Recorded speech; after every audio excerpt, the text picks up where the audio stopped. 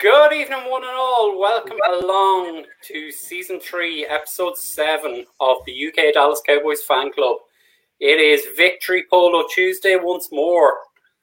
Cowboys won 41-21 against some team from Pennsylvania. We're 2-1, and we lead the NFC East. How is everybody doing? Try, Eagles, try. I'm doing good. Shy, Eagles, shy. I had one request for today's show. Dallas forever. Philly for never. There we go.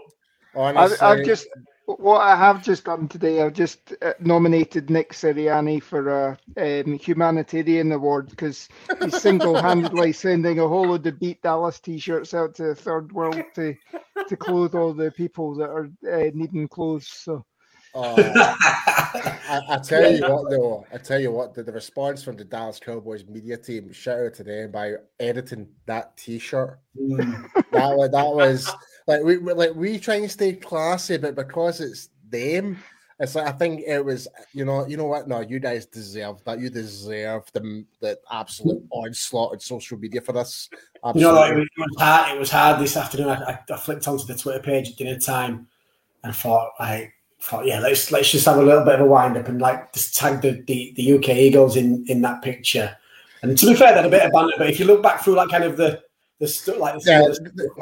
people that were reading was like, Cowboys suck, blah blah blah. We're gonna absolutely dick the Cowboys, and it's like, this is too good to this is backfired, isn't it? Yeah, let's stay. Yeah, it's like you said, Jimmy, I don't know the guys from the UK Eagles, a nice bunch of guys, but at the same time. Sorry, guys, but your team is absolutely rubbish. You got pumped.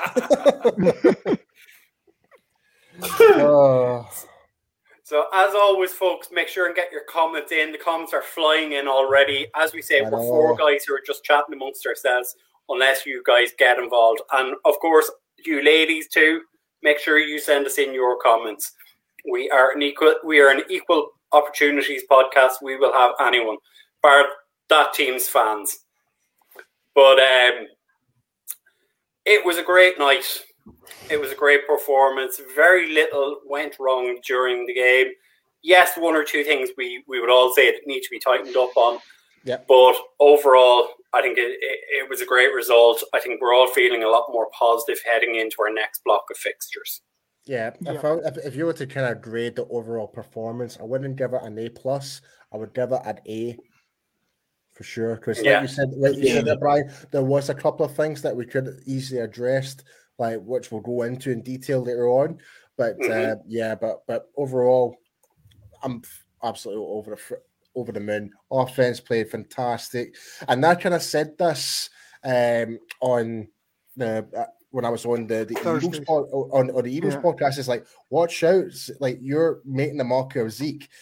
I'm telling you right now, watch your A and B gaps when it's inside run. Zeke is going to destroy you guys because after seeing that, what San Francisco did, it was wide open, and look what happened. Even Pollard was running through the middle. It was insane. And again, I mean, Zeke showed that he was a team player last night because Corey Clement got in on the action as well. And, somebody said to Zeke after the game, why was Corey Clement? And he said, well, everybody's got to get on the field. Everybody's got to get a carry. And apparently those were Zeke's carries to give up. So, he could have gone, what was it, 93 yards he finished rushing? I think it was 97 yards, and I think so he only needed. He was averaging 5 yards a carry, and then one more carry, and that would have been it. He'd be over 100 yards, but he's not worried about that. He got the win.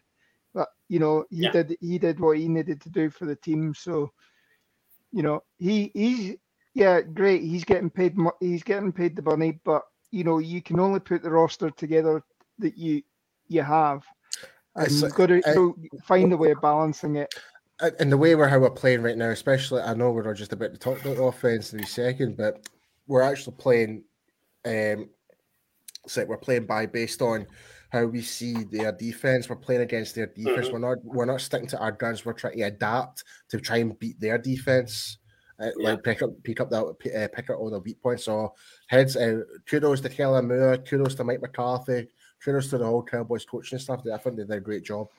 So what makes that more impressive as well is those are the kind of games where you can come unstuck. Kind of the division games, it kind of form goes out the window, doesn't it? And it's just who adapts to it better. And like I say, just fair play to the coaches, and like I say, that rather than always stick to the game plan, look at what the defense was giving you. And I think Dak made that a point last night in his press conference, didn't he? Saying, I don't know if it was the Schultz touchdown or even the one for Wilson at the end. He said that the defense gave them something different that they'd not seen, and so they were like, right, let's like you're saying, you've got to take advantage of them because, like I say, it's not often defenses give you players like that, do they? So fair play to them. I mean, if you got it in the book for one time, you got it in the book for one time, haven't you?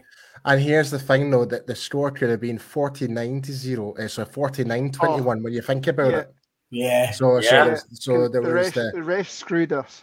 Yeah, there was the extra point that was missed by Sirloin, and there was also what you just mentioned was which the ball was clearly over the line. When you really see the overview view, when you match up I don't know what Eagles defender it was, but his head, when you kind of line it up.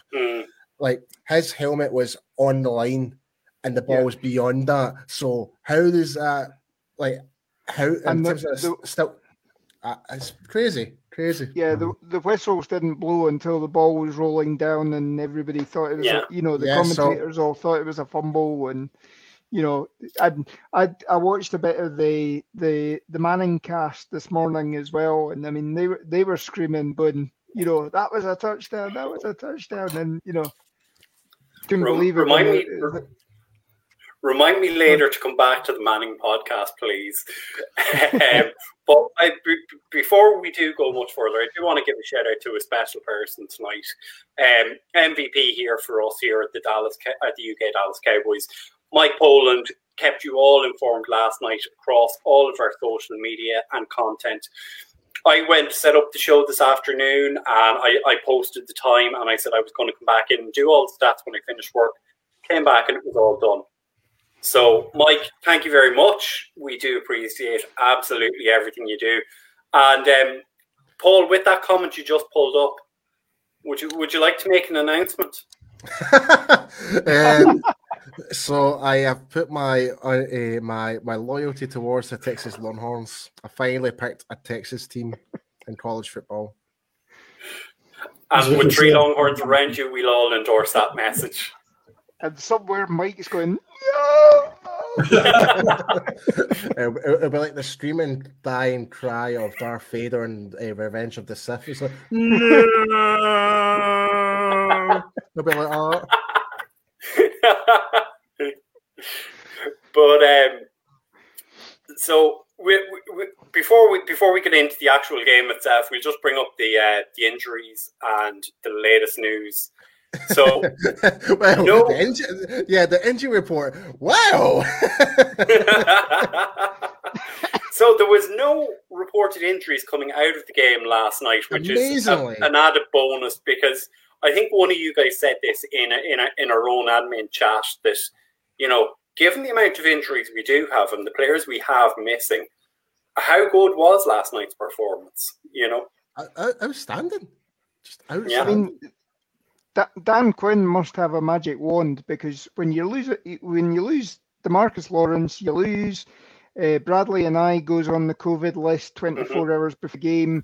You've lost Dorrance Armstrong. You've lost Carlos Watkins. You're possibly having to bring up Golston and give him his first start after a week and a half of training.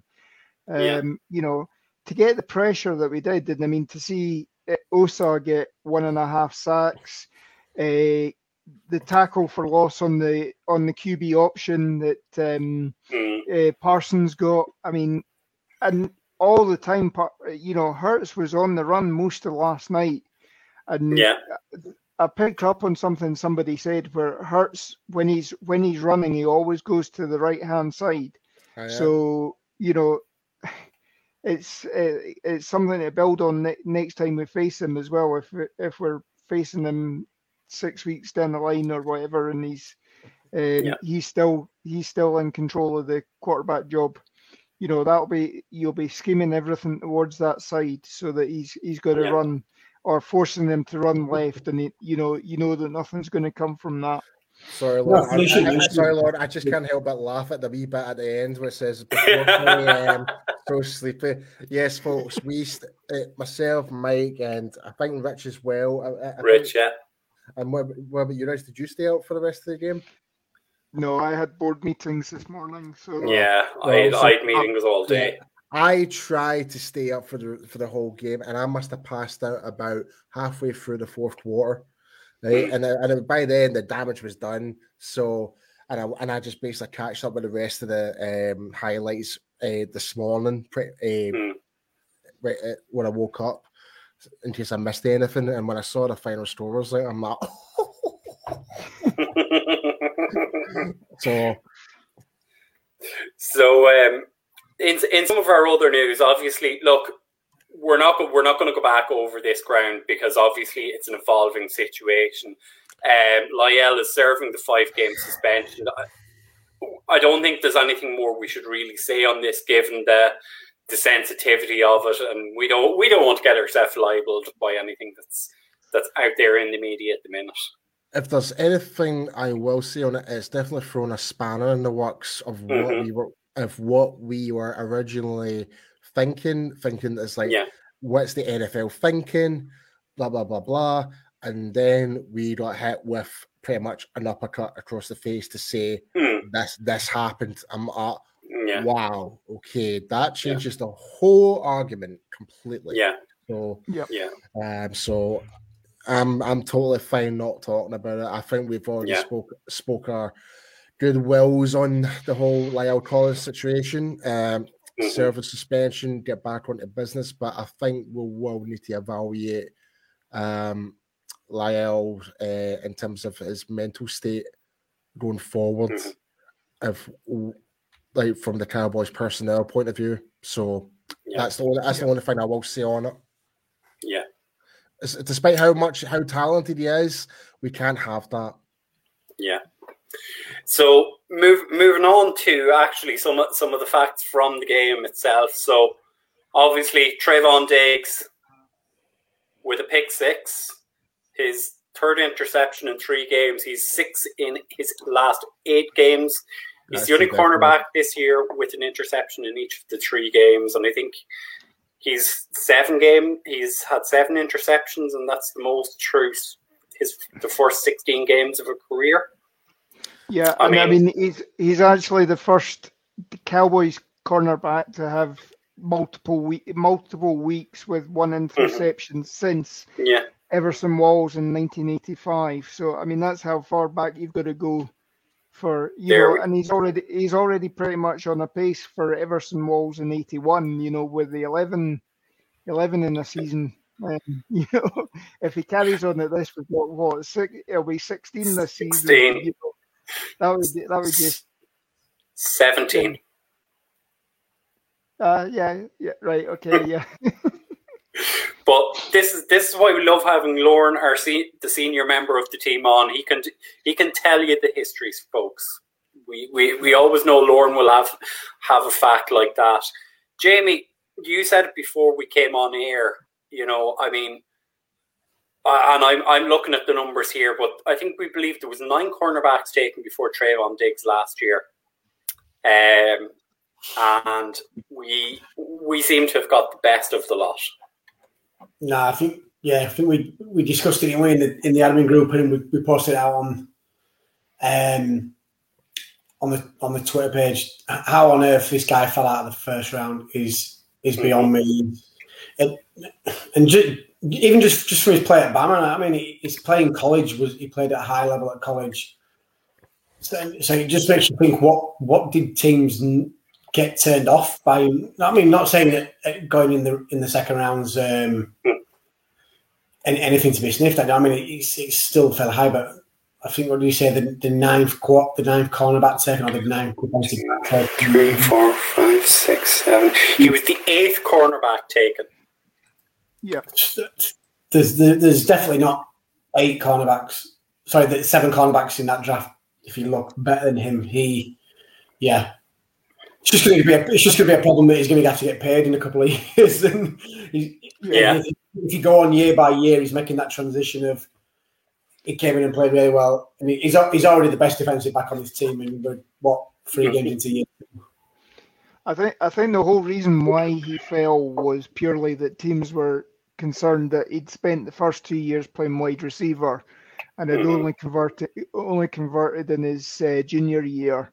But I mean, what is it? Trayvon Diggs has as many interceptions as Stephon Diggs has touchdowns this year. So, or there's some sort of stat like that they're both they're both leading the league with touchdowns and picks and what have you. So, I'm just looking at the names right now, Lauren. Like Jeff Okudah, he's been a bust for Detroit. Number pick 3 overall. Right? Can't get on the field, and when he's been on the field, he's been nothing. Right, CJ Henderson. Now CJ Henderson. Funny enough, we were just talking about him before the show went live. Is now traded away. AJ Terrell for Atlanta Falcons. He's kind of been okay, I suppose. Not being as a stand. He has his moments, right? Damon Arnett, I have not got a Scooby-Doo who the hell he is. So Damon Arnett was a huge, huge reach by the only team that would do it, the Raiders. He was a 3rd-round talent, and no one expected him, and the Raiders took him in the first. Yeah, then after that, Miami Dolphins took Noah Igbenogany, from Auburn, and Minnesota to Jeff Gladney, which is fair enough. It's cut. And then right before we picked Trevon Diggs, the Chicago Bears picked Jalen Johnson from Utah. So that's just crazy. And you said that all last year, Brian, especially you, Brian. You did not see any of these cornerbacks worth a first round. If there was a guy you would like to get, if we were in the first round, it would have been Diggs. Yeah, and you said that a long time ago. I think my words before the season were, and you're all going to laugh, of course. I said I think Trayvon Diggs is going to fill a Jeff Heath-shaped hole in my life. And he has absolutely filled that hole. He's been outstanding since he came to Dallas. His popularity just among the fan base as well. If you look on Twitter this morning, he's just going through the roof. Like it's literally, if anything, won't surprise me if he's a lot of fans' favourite player at the moment. That's not taking away anything else from anybody else, just for the fact that he doesn't look at it. Like sometimes, especially at that position, you see rookies come in and struggle, don't you, just to find the feet. And he's, I think from when he was it on DK Metcalf when he made that impressive tackle, punch. Ever since then, it's just the standard was amazing. Amazing. So, long may it continue. It's funny that you mentioned the word rookies there. If there's one thing I've been very impressed with is all of our rookies that were on the field that day. Every single one of them, from Osa Odighizuwa, from Quentin Bowana, like they were bringing the fire in that central part of that defensive line. Holy crap. And obviously Micah Parsons. My God. Like cannot give this guy so much any more praise. He's honestly he's going to be an absolute superstar for Dallas. It really is. It makes you excited as well, doesn't it, about the ones that sadly haven't been able to make it to the field yet for whichever reasons. You think, well, the ones that have managed to get on there now and are putting in some good shifts makes you think these guys are going to go in and do exactly the same.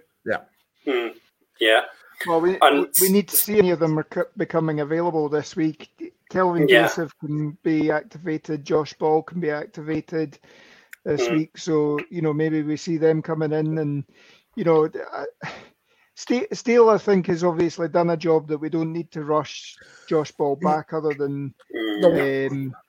if there's one thing are we moving on to the offense just now or what? We just got through the last couple of points there, obviously. So we were talking about the rookies. Chauncey Golston got on the field for the first time last night. Solid performance. Dak had a QB rating of 143.3. I think he failed to complete only 4 passes. He was 2 for 26 passes. We'll go through that in the offense. We had an attendance of 93,000 plus at the game. And as we said at the end, MVP Mike Poland for staying up and putting all the information together for us and keeping everything going. Also, don't forget there was a Hall of Fame inductees for Cliff Harris and Jimmy Johnson and Drew Pearson, and I saw the video clips. Some of my friends who were at the game, and Jimmy Johnson just belts out, "How about the old Cowboys?" and the whole stadium erupts. It was fantastic.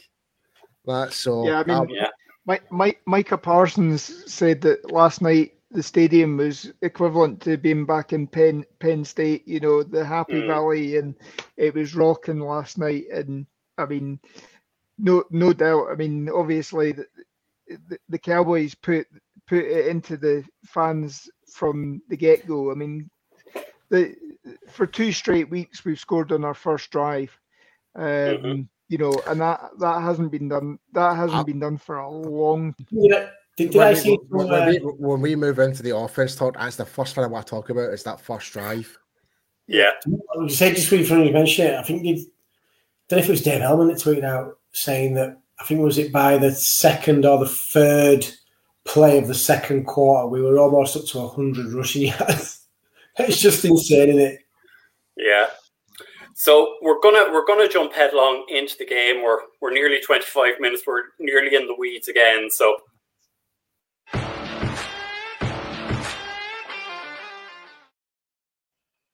Sweet. Bringing ourselves onto the offensive performance, and there was a comment there, and I think we should touch on this. I don't think there's a debate about this question. There's anymore. no debate. There's no debate. No. Like, Dak is worth every single worth of his contract, regardless. He is a proven leader. He gets the team amplified, raises their levels up. Zeke feels more. He becomes more better when he plays along with Dak. Like, what more can you say? Dak's our quarterback. He is our quarterback. Give him the comeback player of the year award already. It's over and done with. Oh, yeah. I mean, 3 weeks in, even the game that we lost, he didn't have a bad game. Yeah, I mean, I think had was it like one interception and maybe about 2 incomplete passes. And he's thrown 2 interceptions. One was a Hail Mary. Right. No, right. He's thrown 3 in total. One in the San Diego game, which was a miscommunication. There was the Hail Mary in the Tampa Bay game, and there was the one that bounced off CD Lamb in the Tampa game as well. Yeah. So the guy's on fire. You can see that he's obviously been taking a lot of mental reps last year when he couldn't do anything. The guy's putting in the work. And the team are responding to it.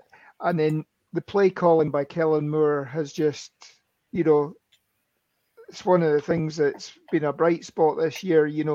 We can attack any defense that we're facing at the moment. We can adapt to what they need, or we can impose our will and run it our way. So, wow, no, that is like Brian, you bring that back up. Yeah. Holy crap! For anyone that's a betting person, right? The odds of Dak getting a few hundred yards a game now is 43%. That is basically, it's more than likely he's going to get that now. Do you know? Just had a quick as well. And this weekend he'll break 1,000 yards easy already. He's thrown for 878 yards already this season. The first 3 games. Yeah, I think Derek Carr had something similar through his first 2 games, which is just startling. It just goes to show how wide open the offenses have become in the NFL. And to think, we've still got our number 3 wide receiver to come back as well. Yep. Yes, we do. We do indeed. Paul, I know we touched on this before we came on air. You want to give give a bit of love to an offensive player tonight. Oh, absolutely. If there's one player I think deserves a lot of love and credit right now, it's Mr. Dalton Schultz right now. Mm-hmm. He completely was just fantastic. Dalton Schultz, to me, has just proved himself. He is our tight end number one right there in that game alone. Like, he's like, as much as I'm a big Blake Jarwin fan as well, but since Schultz has been into the team, we've seen him evolve. He's progressed, and we're seeing him. He's becoming not just a blocking tight end, but he's now becoming that a good catcher now. From what previously before we were slating him, saying he's not as much of a good catcher. I don't recall he'd not even dropped one pass, and he was, and every catch he did, he was fighting for every yard. Like, he was fighting for it, like breaking after tackles, gaining those extra yards, and that is exactly what we're looking for right now. So, Dalton Schultz, you were fantastic, son. Fantastic. And I mean, you mentioned it. He's the second TD personified that perfectly. I mean, how many people he made miss last night for that? His second touchdown of the game. Yeah.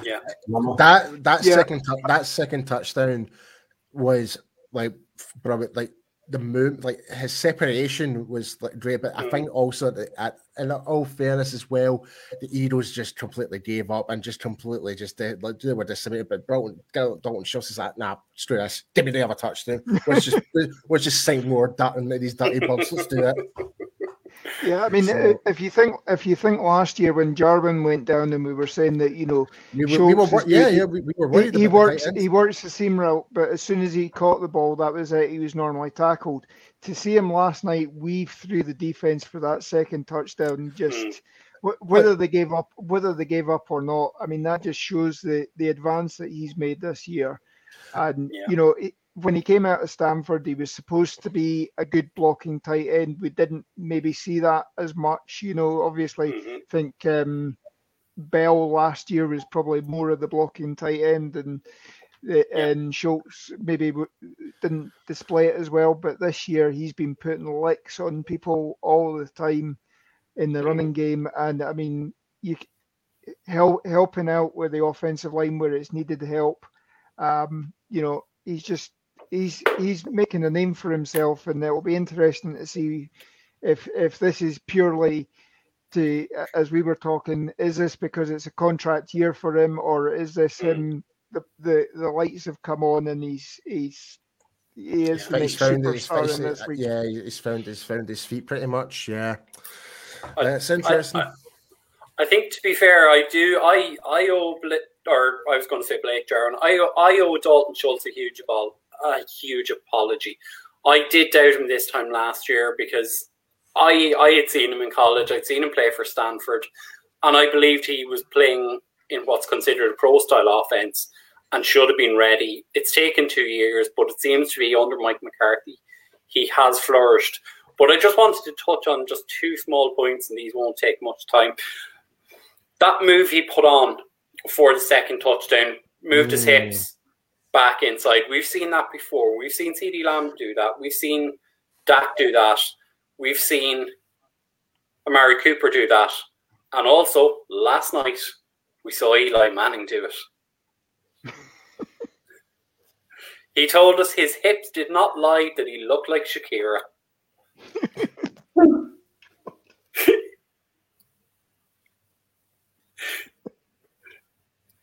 I don't know what to say. That's all we've all been tongue-tied, isn't it? Yeah. But moving on, as we say, bringing it back around to Dak, I mean, the performance from Dak last night, as we say, 22 from 26, 81% completions. But I think more impressive about that was the amount of licks that Dak took, especially in the third and fourth quarter. He was getting monstrous hits, and he was taking them as well as I've ever seen Dak take tackles. I think we can now put to bed whatever doubts there were around his injuries. I think we are able to say he is back. He is performing to the best of his abilities. Yeah, absolutely. Yeah.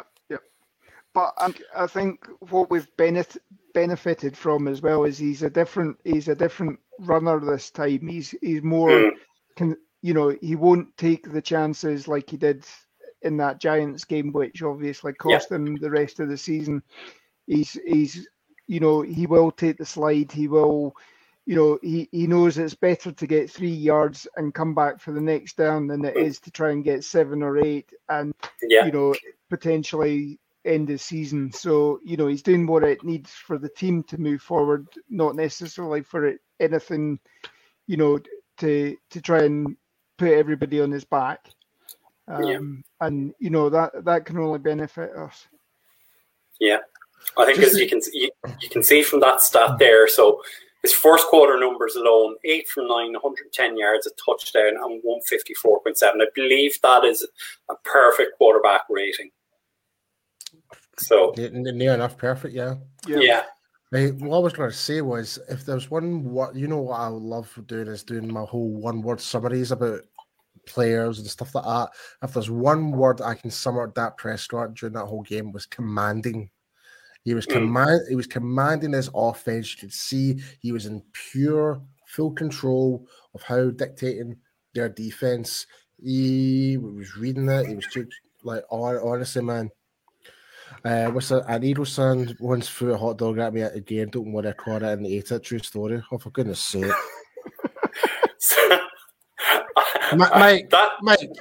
Mike, stop. That's got to be that. Is that not a rich comment? That's surely a rich comment. Is that one, isn't it? I think that's a rich comment, but it does give us a beautiful little segue into another one of our standout performers last night.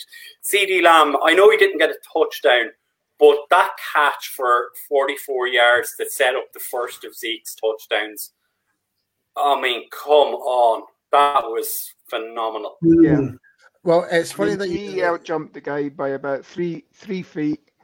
The Eagles cornerback was still on the ground, and I mean, is he still there now? And it was like, oh my god, Ready, Red, welcome. Sorry, but I mean, I think another guy we need to give a little bit of a shout out to. It seems we have our new William the Refrigerator Perry in Connor McGovern coming in at fullback and bulldozing his way. I love a good offensive line involved in the run game. I love the call on that. I loved it. Absolutely. Yeah. I love it. I mean, it seemed to be a case that they were trying to get their best players on the field and giving them opportunities. And I mean, it's great to see that Connor McGovern is being given chances like that just to fit in and around the team. And I know, unfortunately, as the four of us are all Texas Longhorns fan, we do have to have a little bit of a chat about the 3 penalties that Connor Williams did give away. Is this just becoming endemic of Connor Williams himself? Did he have a bad game, or is the case he's in his final year of his contract and maybe it's a case of time to say goodbye? I don't think it's a case of he's had a bad game, because he's been like this since he joined the team, and there's obviously now Paul's pledged his allegiance to UT. There's 3 of us here that's watched him in the. And I'm not saying Paul's not watched him, but I mean, we were praising him up and saying, no, look, this isn't, coming out of college. But yeah, for me, I think I said it last week, I think it's probably time to move on, sadly. Yeah. Yeah. I mean, I was excited when we did draft Connor Williams. I was, but it just doesn't seem. It doesn't seem to. It's just worked out for him. It just doesn't seem to. He's actually progressed. But he's still making these There's some games where he's absolutely dominated. For example, Aaron Donald last year, and obviously in the off-season practice scrimmage, they completely demolished them. But whereas it comes to games like against the Eagles, he's making some really simple, stupid mistakes. And that's the thing that really annoys me the most. It's the basics. It's like he's still not it's like just stop holding. That's all you need to do. It's a little bit like a flip side of kind of the Trayvon Diggs kind of position of how on earth did Trayvon Diggs fall out of the first round, where everybody was saying, how on earth did Connor Williams fall into the second round? Because he was, some people had him as the top rated offensive tackle in that draft, and everyone was surprised, especially us. Like one way, they were like, "My God, this guy's had a fairly stellar college career, and he's dropped into the second." It's like, this is going to be a steal. See, here's the thing. So here's the thing, though, Jamie. Like, he was primarily a tackle for the majority of his whole college career. His whole college career was all left tackle. And I think he may have moved inside. Maybe I think someone did comment on that in a previous. I think what is it? His first season. But I think my point I'm trying to make is that since he's came to Dallas, he's not played 1 ounce of tackle at all. Pretty much, we've actually tried to have him play at bloody center, right? We've had to play him at guard, right? Yeah, it's clearly like it's like. Was he supposed to be the backup for Tyron or whatever? And that we don't know. But either way, he is not a guard. He is not a guard, in my opinion. No. I want to bring up 2 comments here, and they're interconnected. So I'm guessing it's Mike has brought that up. So are we starting to worry about Tyler Biadasz? And then the next comment is, do we need to bring in Conor McGovern at centre? I'll admit, I called for it in the off-season for McGovern at centre. So take it away, gentlemen. I mean, I'm interested to know why McGovern wasn't given any snaps during the off-season at centre, because obviously he's got the experience in college. I've also sort of voiced that, the fact that they're using Williams and trying to play him at centre, rather than, again, using them as a possible swing tackle if you needed it as an emergency. I wonder if it's a ploy to try and keep his salary down for this year. Obviously, this is a contract year. If you are thinking about bringing him back, then playing him as an interior lineman is a lot cheaper than you look at guys like, who was it? Ron Leary was a guard and he went off and made money with Denver, but who was it? Parnell, who went off to Jacksonville, wasn't a great tackle for us, but went off and converted it into something like a 6-year, $42 million contract with Jacksonville. If you're playing Williams at tackle and he flourishes there, then obviously that just puts the price up. Play him at centre or guard, and he's serviceable at least. Now, Biadasz, he's still. You got to remember he's only played 6 or 7 games last year. Obviously got injured. Never really came back and reclaimed the starting spot from Joe Looney. So he is still technically a rookie. And he still needs another couple of years, perhaps, of NFL strength and conditioning program. That's the thing. Now, you just nailed it right there for me. I think it's the whole level up from college football, especially with the whole COVID protocols, where there was limited access to the strength and conditioning, weight rooms, and all that, etc., etc. Not to he got absolutely bullied in the game from the interiors, Fletcher Cox and whoever, I can't remember the other nose tackle. Javon Hargrave. Yeah, he just dismantled Biadasz, but I find it's really fair to say is if Biadasz can just increase his strength and conditioning up, get that extra size on a little bit more, and actually hit, that would play a lot more advantage. Other than that, his blocking was actually okay, but he was just overpowered more than anything. That's only, from looking at the film, he was in the right position. He was he was just outpowered more than anything. Yeah. And I mean, Fletcher Cox will do that to you. I mean, Frederick and Zach Martin and all that. If you go back the years where Philly have beaten us, invariably there's been one game a season where Philly have, Christ, I've gone to bed thinking, oh, this is gonna, we're gonna win this or whatever, I won't bother staying up or whatever. And then you wake up the next morning and Philly's defense have just put an absolute number on us. And it's always been because of guys like Fletcher Cox that, you know, they find a way of getting through the line. And, you know, even all pros have bad days against Fletcher Cox. So Mark there with a great comment there. His strength is weak due to the shoulder injury. That would play a massive factor, especially when it comes to the blocking and stuff like that. So he still hasn't gained full strength. That's on his coaches. That's an absolute fantastic point, and it's totally fair. So if Biadasz is still trying to play catch up, he's still you could even put the argument when we had Frederick back for that one season. He was not the same Frederick as he was when he took the year out. You noticed there was a bit of a strength difference on him. Yeah. It wasn't the full fitness. So you could see that could be the same scenario with Biadasz, because with him having that weak shoulder due to a shoulder injury, it's going to play a factor because you're using your shoulder to jack defensive linemen up if you're forcing them back. So that will play a big mass factor when it comes to that, for sure. Yeah. So, Mark, great comment. Yeah.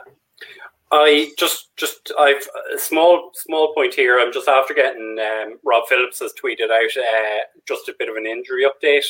So Kelvin Joseph is probably still a few weeks away from returning off IR, Mike McCarthy has said, but he's making progress. So are Neville Gallimore and Sean McKeown, and all three are eligible to return this week, but it doesn't sound like they will. I'm really happy that Neville's making progress now. That's my boy. That's my boy. And we accused Rich of making a comment earlier, but we know this one is definitely from Rich. No, I think that was definitely Mike as well, to be honest. that I have to admit, that was going to be one of the most funniest moments. It's like, because when you hear this, like Bob Ross, then you hear the commentary. It's like, do you think they're going to do a halfback draw? And when you get the reference, because you're like drawing the paint with the paintbrush, and I was like, and then it happened. I'm like, no, surely not. Like if I was the Eagles defense and I heard Bob Ross, you were thinking, okay, it's going to be a halfback draw, you know? Oh, crazy. And what did I say? I said the biggest thing for us was running the ball down the middle, because I don't know what it was, like during that San Francisco game, they looked like, even though they had Fletcher Cox in there, but they just didn't, the gaps were just wide open throughout that whole game, through the middle. And we saw that consistently. Seat was going up for the middle. Even Pollard was getting up there as well. So, insane. So Mike has admitted that was also him, but I think that there was an influence from Rich Jones there to make that comment. But before we do go any further, we're 45 minutes into the show, and we have yet to make reference to our wonderful sponsor over in Cowboys Experience. So, gentlemen, if you'd like to take it away. Sure thing. Guys, if you are planning going to a Dallas Cowboys game this year, be sure to go and check out Cowboys Experience for the ultimate meet and greet, tailgating, and game day packages for your ultimate experience. Meeting former players and Hall of Famers like Drew Pearson. It's an experience you do not want to miss. Myself, I am finally get to go over myself. I'll be joining the guys for the Denver Broncos game and for the Thanksgiving game. So be sure to go and check out the website, cowboysexperience.com, and use the discount code for UK Cowboys. And guys, what do you get if you use the code? You get free stuff. You get free stuff. Free stuff. And I mean, make sure go follow them on all of their social media. The pictures we saw last night, it looked absolutely fantastic. And no doubt, when I'm over there, it's going to be even mental. Yeah, it is. But as always, we do love giving a shout out to our fellow content creators. So the likes of the Cowboys' own media team themselves, the Hanging with the Boys crew, Talking Cowboys in the break, Cowboys Experience, the guys at 105.3 The Fan, and then all of our fellow content creators. So you have the likes of Marcus, Law Nation, Tuck, Skywalker Steel, KT's Fun Tweets. Make sure you follow all those people. They put out great content every single day. You will not be disappointed by what is there on their channels. So make sure and give them a follow. Absolutely. Yep. So 47 minutes in, gentlemen, and I think it is time that we flipped it over to the side of the ball, which I think most of us enjoy talking about.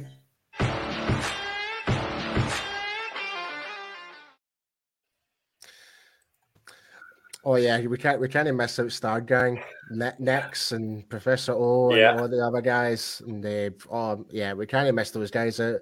Big shout out to this. They were actually before we jump into defense, they were actually at the game. All the guys were there. Tuck, everybody, all the guys from Star Gang were at the game. They looked like they were having an absolute blast. So I am pretty freaking jealous, but I'll hopefully get to catch up with them when I fly out. Yeah, are they intending to be there for the? Well, is that in the works?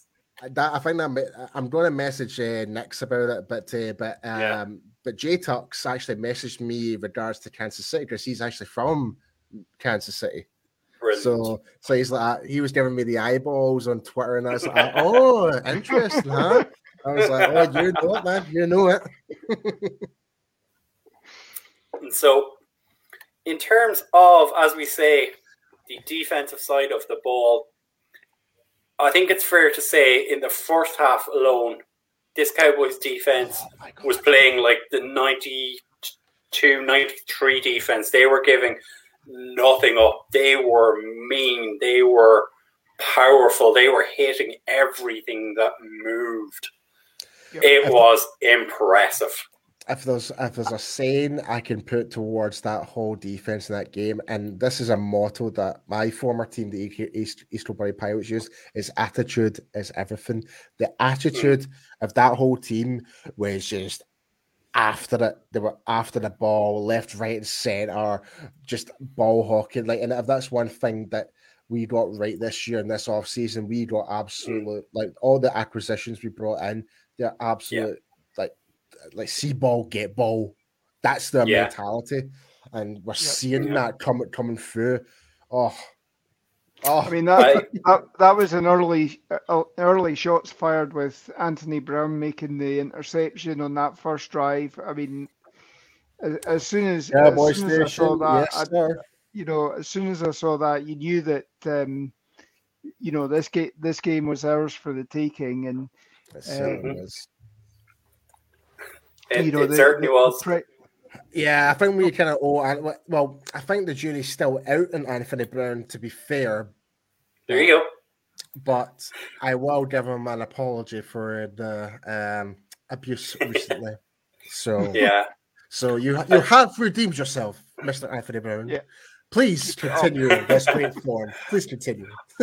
I think to be fair, Paul, the comment you made about C-ball, get ball, I remember that coming up as part of the highlights package, and they were talking about Micah Parsons. That Dan Quinn has said to him, if things break down, go after the ball, as people are saying he's doing a great job. Jamie, I'm going to bring you in here. Talk to me about Micah Parsons. What's left to kind of say? I know it's 3 games in, but shit, a lot of teams are going to be let's say they're going to be regretting passing up on him just for the fact, to say, from the sounds of if we'd have stayed at 10, we'd have been 10. We got an extra pick. He's just an absolute beast, and the transition from college to NFL for a lot of players, and rightfully so. Sometimes, as Paul mentioned a little bit ago, there's a massive gap in there, but he's taking it like a duck to water. And this kid's going to be a force to be reckoned with for a good 10 years or so, if not longer. Guys, just so you know, my experience talking about cornerbacks is not as in depth as what other positions. Just so I know. So apologies if I'm being a bit too kind to Anthony Brown. I'm still against the fence with him. So I just wanted to make that clear. I think, to be fair to Anthony Brown, he had an Anthony Brown game last night. He had an interception. And then I think, who was that said it here? Mark Cantor. Mark, the very next play, he got burned. That is Anthony Brown. That is who he is. It's not going to change. It's never going to get any better or any worse. That's just Anthony Brown. But I think, Jamie, you mentioned the player there, Micah Parsons, and how we dropped a spot and got an extra pick. I do believe that extra pick, and now correct me if I'm wrong, turned into a certain Osa Odigizua, and people doubted that? Or was that the Chauncey Golston pick? That was the Chauncey Golston pick. Yeah.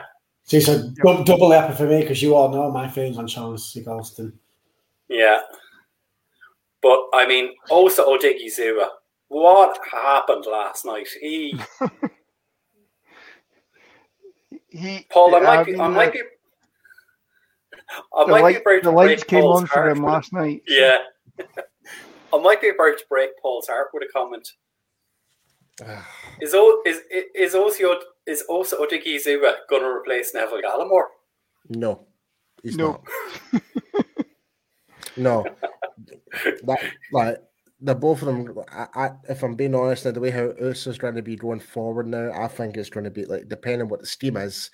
But if you're going to run, if you're going to definitely run two defensive tackles, that's your two starters right there. Yeah. But if it's going to be singular, like play more of a nose tackle or play as a one tech, whatever, it's going to be more rotational. I think. Like it's going to have to be keep the defenses guessing, whatever on that. And Mark just raised the comment that if they're smart, they rotate. Exactly, Mark. Yeah, that exactly, mate. Exactly. And that's what if that was me. If I was running a free front, I would rotate them in because both of them can cause some collateral damage to that offensive line. Yeah. Do you know? I mean. The flexibility that they have, where they can play, they can play the three tech. They can go out on a three-man line. They can go out and play a five tech defensive end. I mean, the call up. If anybody's actually in danger, I would definitely say Tristan Hill. But if he gets called up this year, he's going to have to hit the ground running when he comes in. And I mean. It's a shame again last year that he had that devastating injury because he was clicking last year. He was a bright point in what was a fairly pathetic year last year. But it's a shame he's not back. But I mean, he's probably on the outside looking in at the moment. Just to kind of add again to Mark's comment there about Quinton Bohanna there, it's like when you really do think about it, and we mentioned this off, I think when we just, if it came in, if it was earlier on the show or it was before the show, before we went live, it's like every single of our defensive rookies were outstanding. Every single one of them. Parsons, Bohanna, Odigizua, fantastic. Yep. Yeah. Absolutely, and I mean, I think as Graham always says, the first guy off the bus, Quinton Bohanna, got in there last night, 2 tackles, a tackle for a loss, space eater. I think he's just going to be another nice piece to have in this defensive line. And as you guys say, and I'm not going to get into the defensive line. I don't know enough. It's having those rotational guys there and getting them involved in the play. But I think on all levels of the defense, I think we had a great performance. I mean, the linebackers played well. And, the secondary showed up. As we say, I think someone said it earlier, we are now on a plus 7 for turnovers, I believe, is it? Yeah. I think we're still top. Although I think who was it had the 2 touchdowns on back-to-back plays? The Bucks at the weekend might have joined us on that ranking. But, I mean, what did you guys think about the linebackers last night? I mean, obviously, Parsons, again, phenomenal, but the rest of the backs. Yeah, I'll go right ahead. Right, so I feel as though Van Der Esch and Jalen Smith they're starting to answer my questions.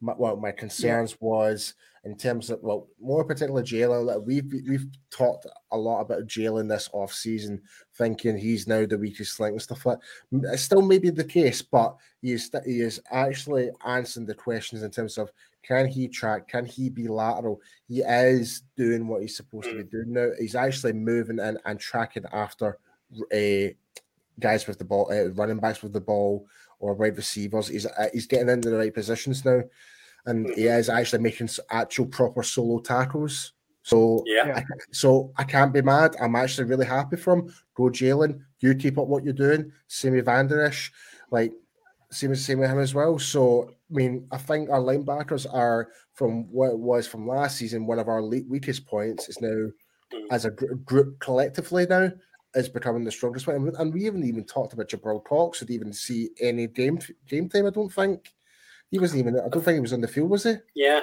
I think he came in for a couple of series. I'm just trying to check the numbers here again because I thought I saw the name Jabril Cox mentioned. It's not coming up there now, but I mean, Jabril Cox is going to be someone who I believe will come in later in the season. Absolutely. As he gets up to speed, and we have to start making decisions, as we say, with Jalen Smith, with extending a contract for Leighton Van Der Esch, Keanu Neal, who was out last night with COVID.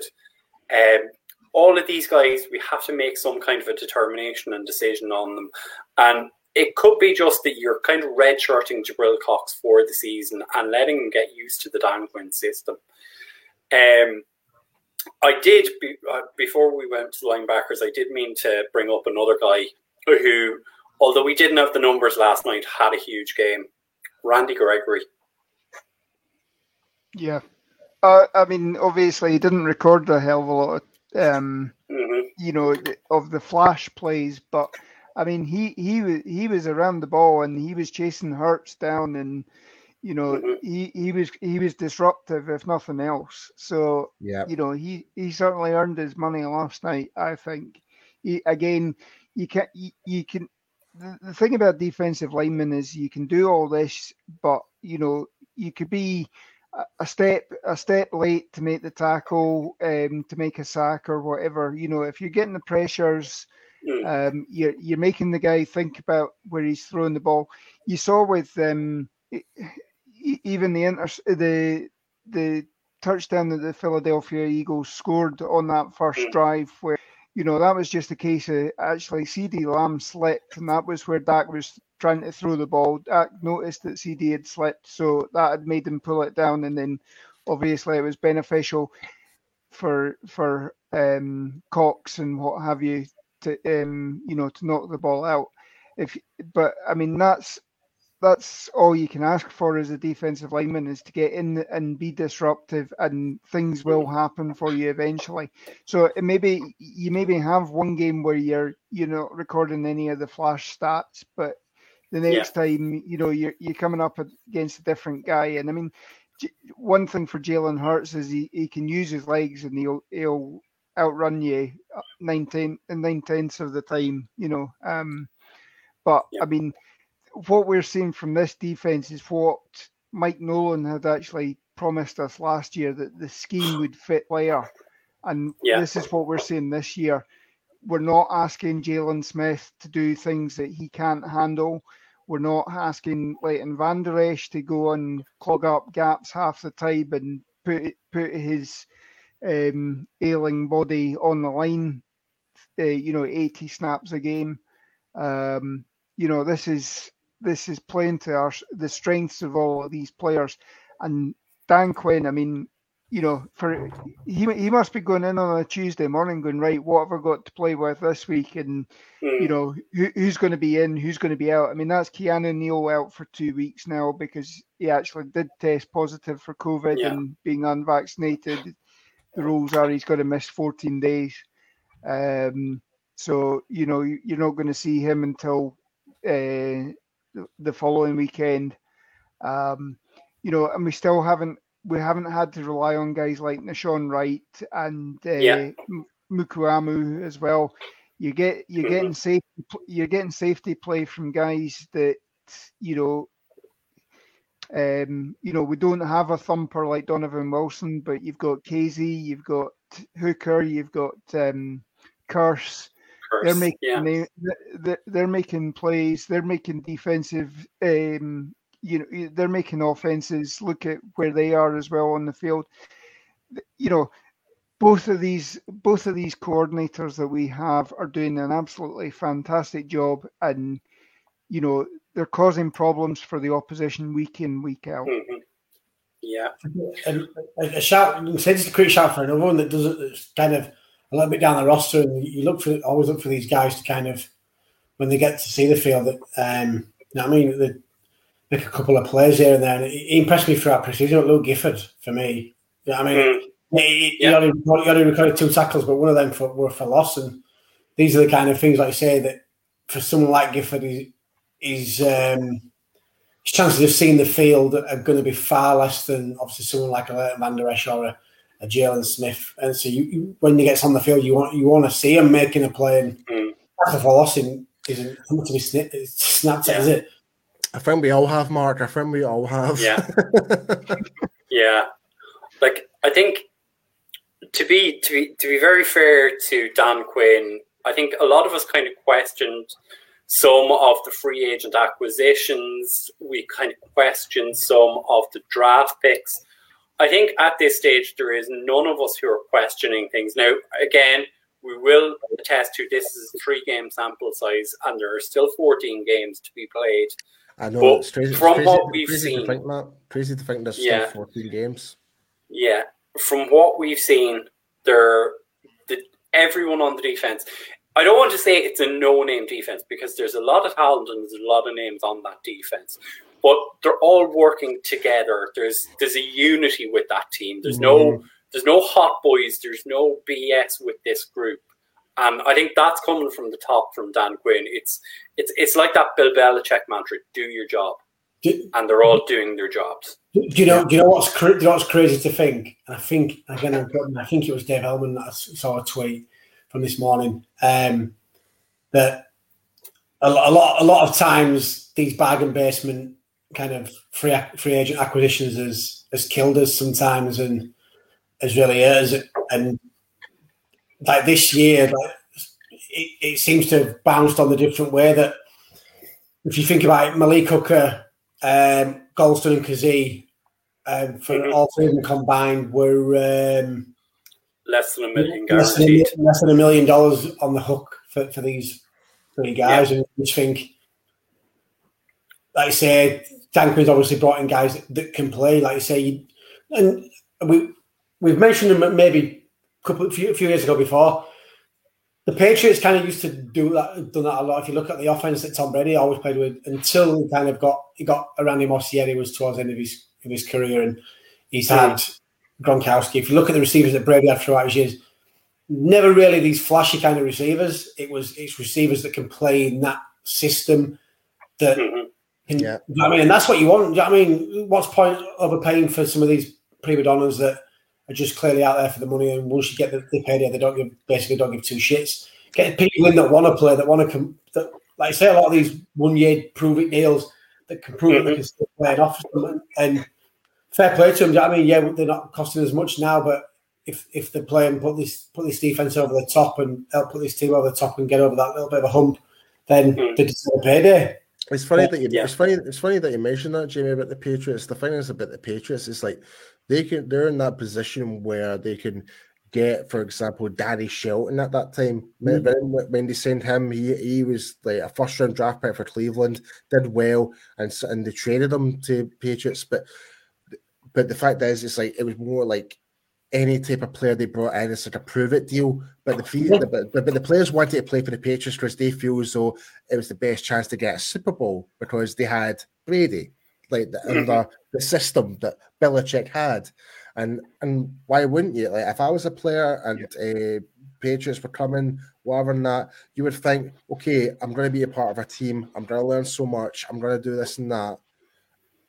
You're more likely to have the chances of progressing that high up winning culture, you know. So and I think what is happening with Dallas right now is and I think you mentioned just earlier there, Brian, is that the culture. Well, you saying unity, but there's a culture change for sure. Like you said, there's no more hot boys, rather than that. It was all fun and games. It was all fun at the time, but now it's serious. It's like just get in there, get on with your, like, do your job. That's it. So I'm all for that. Like I say, it seems like there's a different kind of vibe around the whole team this year, and I don't know if that's just because we've had hard knocks, so we've been able to see a little bit more of the off season, but it just seems a different kind of culture this year. And like I said, I don't know, it could be the coaching changes or what, but I think a lot more positive than we have been in the last few years. Let's be honest. Let's be honest, Jimmy. Mike Nolan aged us 20 years. The appointment of Mike Nolan last year was a big question mark in general.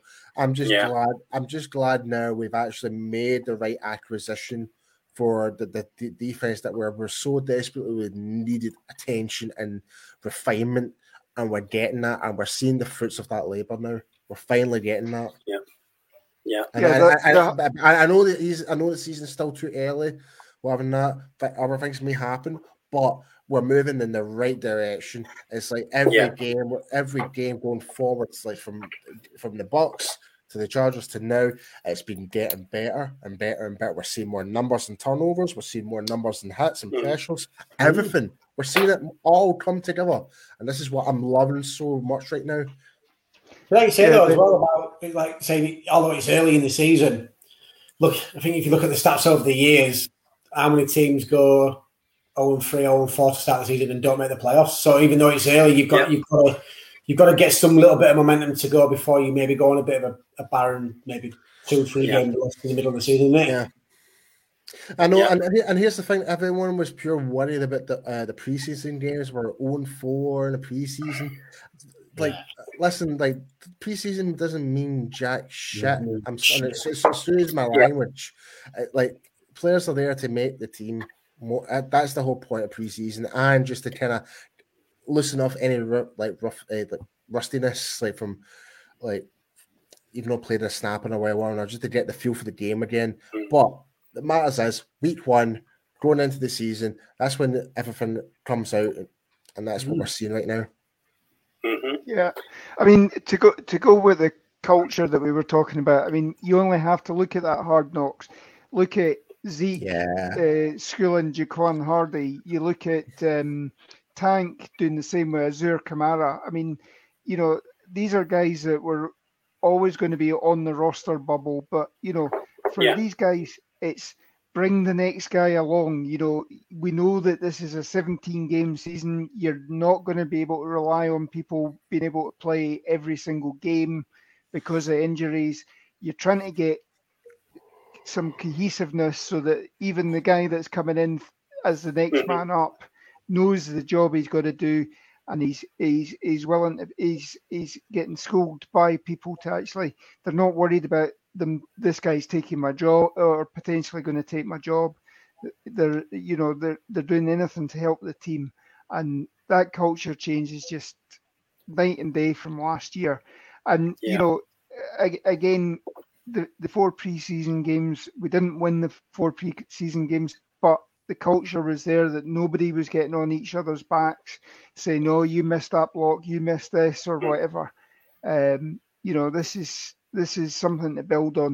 Yes, we haven't gone through bad times yet.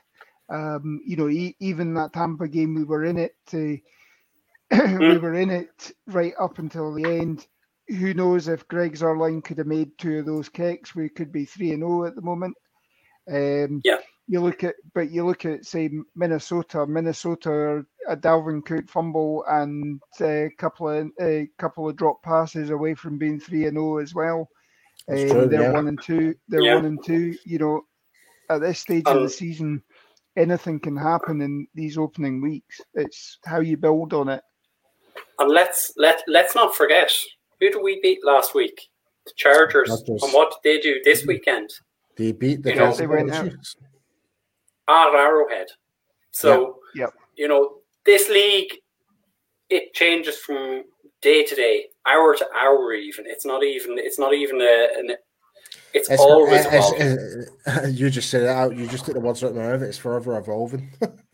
Yeah, and I mean it's great to see, and I mean I think that's like on the off season. I didn't give two flying fiddlers about what happened in the off season. The off season was about finding the guys from 26 to 53. We didn't play our starting offense or defense at all. So it was about finding those guys who are going to make up the rest of the roster, who know what they have to do, as you guys said, in a game situation.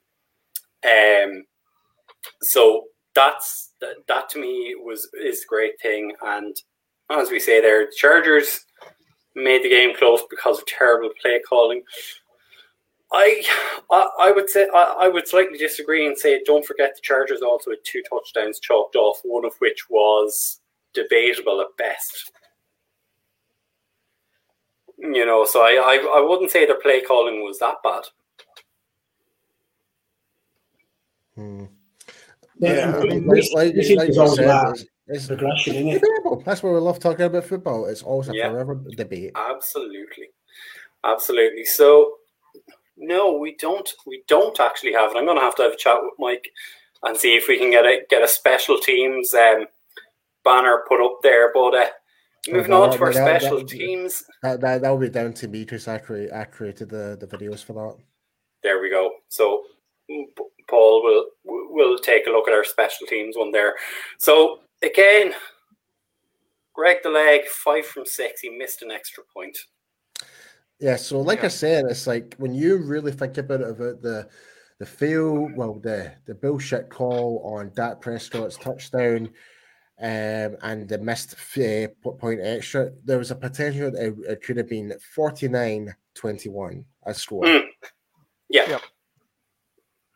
And I'd say they might have gone for a 2-point conversion if they had been at 48. And went for a proper 50 burger. Yeah. I mean that 70-yard punt by Brian Anger. I mean that was just that flipped the field for the Cowboys as well, and put Philadelphia on the back foot as well. So that was a turning point of the game as well. Or I mean, not a turning point really. It's certainly, you know, it made it difficult for the Eagles to get back into the game. You know, and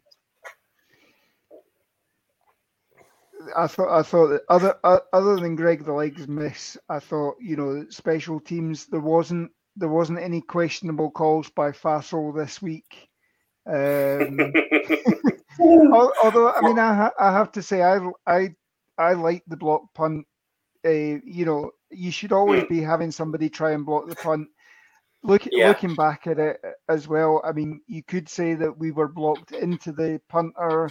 You know, in actual fact, it was it was a personal protector. I think there was also a question of whether the ball had been tipped or not, in which case it shouldn't have been a rough in the kicker in the Chargers game. But you know, you can only go by the referee. Yeah, because we actually saw Fassel making a comment on it, and it was like, well, what am I supposed to do? Let them try and punt it 40 yards down the field? It's like we want to try and prevent them from getting that. Giving ourselves a disadvantage. So, and I think it was either Jesse Holley or Isaiah Stanback who said that, you know, the offense is aggressive, the defense is aggressive. Do you really want your special teams, your third and fourth string guys to be passive and just you know, let the things happen? No, you want that. You know, you got to. That's not going to set the tone for when they do come on and play offense or defense. So you want these guys to be fired up as well. And I think to be fair, in support of that point, Lauren. I think I saw a clip, and it was around Wednesday or Thursday of last week, that there was maybe something like, I think, 16 block punts last season. It might be different, but 3 of those punts were the Chargers kicker. So knowing what I know now, I can understand why Fassel made the call he did to go after the kicker, because it was exactly the same punt every time. He's quite laboured in his dropping and then bringing his leg up to meet the ball. So if a guy had 3 block punts last season, why not try it at least once? But again, looking at Brian Anger there in terms of his numbers, 4 attempts, 202 yards, 50.5. Yeah, I mean that's 3 or 4 yards longer than Chris Jones last season, and I do believe Brian Anger is actually older than Chris Jones. So, it looks like a good pickup. I was all for Hunter Niswander, but I mean, to be fair, I can see why Anger has won that job. Yeah, absolutely. There's nothing much else to really say on that matter, really. Yeah, absolutely. So, Mike has a comment here. I'm just going to bring it up. What's the point? Mike, do me a favor, because this is getting confusing. Comment on your actual profile. Seriously.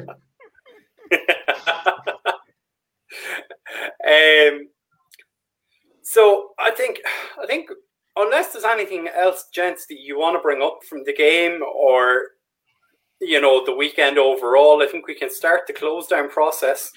Well, I wanted to kind of talk about it when we were talking about offense, but we didn't get the opportunity. But it was from the very get-go, that first opening drive was what we've been asking for ages. It was setting the principle from the very get-go. That I think the biggest mistake was the Eagles deferred the ball to us. That was their biggest mistake. Yeah. Yep. And we just rammed it down their faces in that first opening drive, and that was pretty much it going through the rest of the game. And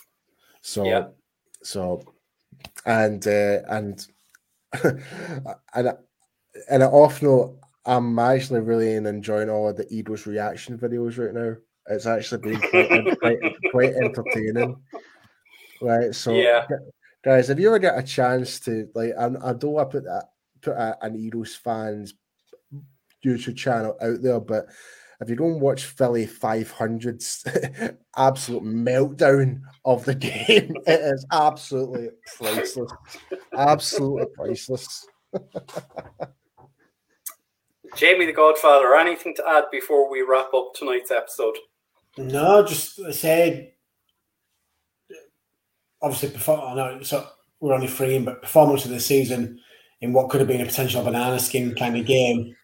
It was good, like I said, good to see Dak get through the game unscathed, apart from that one big hit that we were talking about off air, thinking shit, that could have been really bad, but he come back and he threw a pinpoint bloody touchdown pass to the back of the end zone to show that he had no effects. And let's just hope we can keep this momentum going into this. Do you know what I mean? I know we touched on it off air, didn't we, that the Panthers have missing a couple of players this week, but you can only play who's in front of you. So let's take a momentum. Let's make it 3-1, and let's make it harder for the teams in our division to catch up to us. Lauren, the senior, before we head off, any final thoughts? The only thing is that, I mean, obviously it's been a talking point in whether Mike McCarthy was bad with his play calling management in the tail end of the first half as well, not calling timeout. He even had one of the referees come over at 45 seconds and say, "Are you sure you don't want to call a timeout?"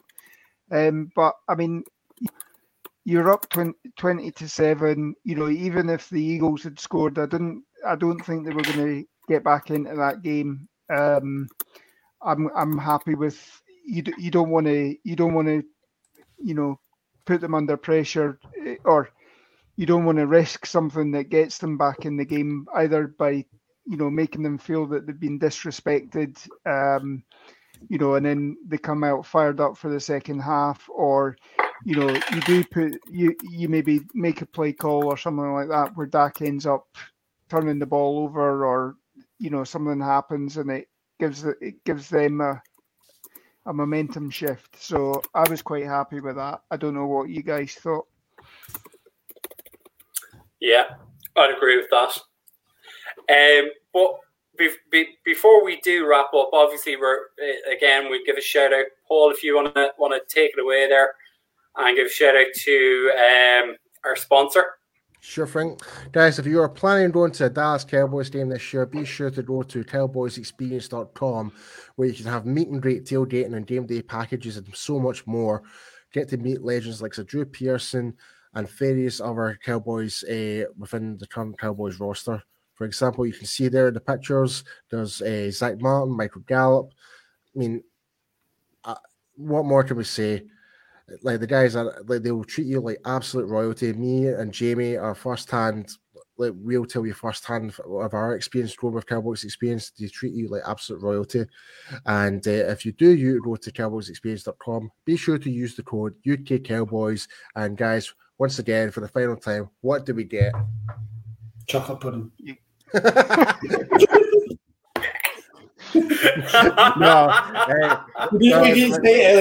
to get it in somewhere. It has to go in there. You get free stuff. Be sure to reference the code UK Cowboys when you're on ukcowboys.com. Cowboys Experience. Don't be a clown. Use the code. Get free stuff. Yes. And guys, also please check out all our friends of the show. From Hanging with the Boys, Cowboys Zone, Talking Cowboys, Cowboys for Life, Cowboys Phones Only, like the names goes on, like Big Game James, Star Guy, Law Nation, the list goes on. All these guys are amazing content creators within the Cowboys Nation community. Be sure to go and check them out. They are like friends of the show. We try and have them on, and also Brian, we actually have an announcement for Thursday's show. So Jamie, if you'd like to make the announcement for Thursday. I'm going to say, what's the announcement? Because I think I missed it. It's on the screen. I'll do it. So guys, so for Thursday's show, we have special guest Rob Phillips from the Dallas Cowboys media team joining us for the pregame show against. Oh God, who are we playing next week? Carolina. Oh God, for the Carolina Panthers pregame show. Yeah, I must be on that never came up on this. That never came up on the screen. I swear to God, see, because now I'm actually finally going to a game this year myself. Not one, not two, but 3 games this year. I don't even process who we're playing next year. I'm just focused about the Broncos game, the Chiefs game, and the Thanksgiving game. That's the games I'm thinking about right now. Yeah.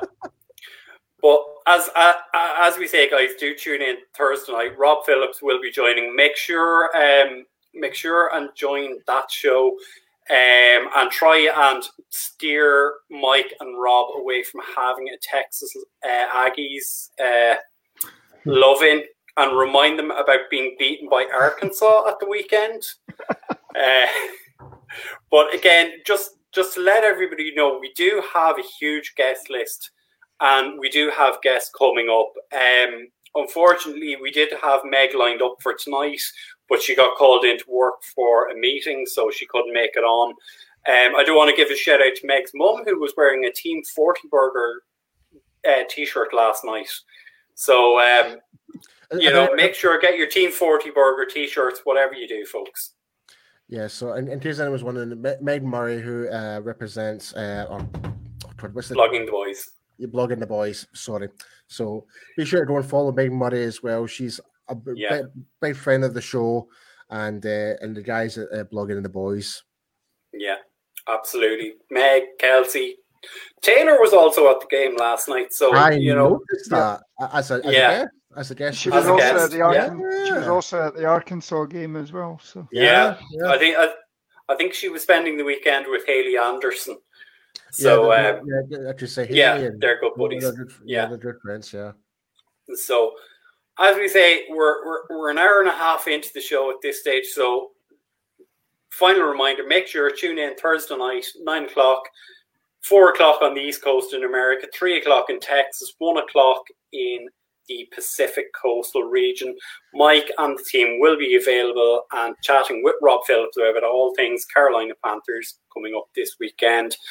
From me, gentlemen, it's good night. Thank you very much. Dallas forever, Philly for never. Well, thanks for tuning in, everybody. Stay safe and have a good week. There we go. Good night. Night.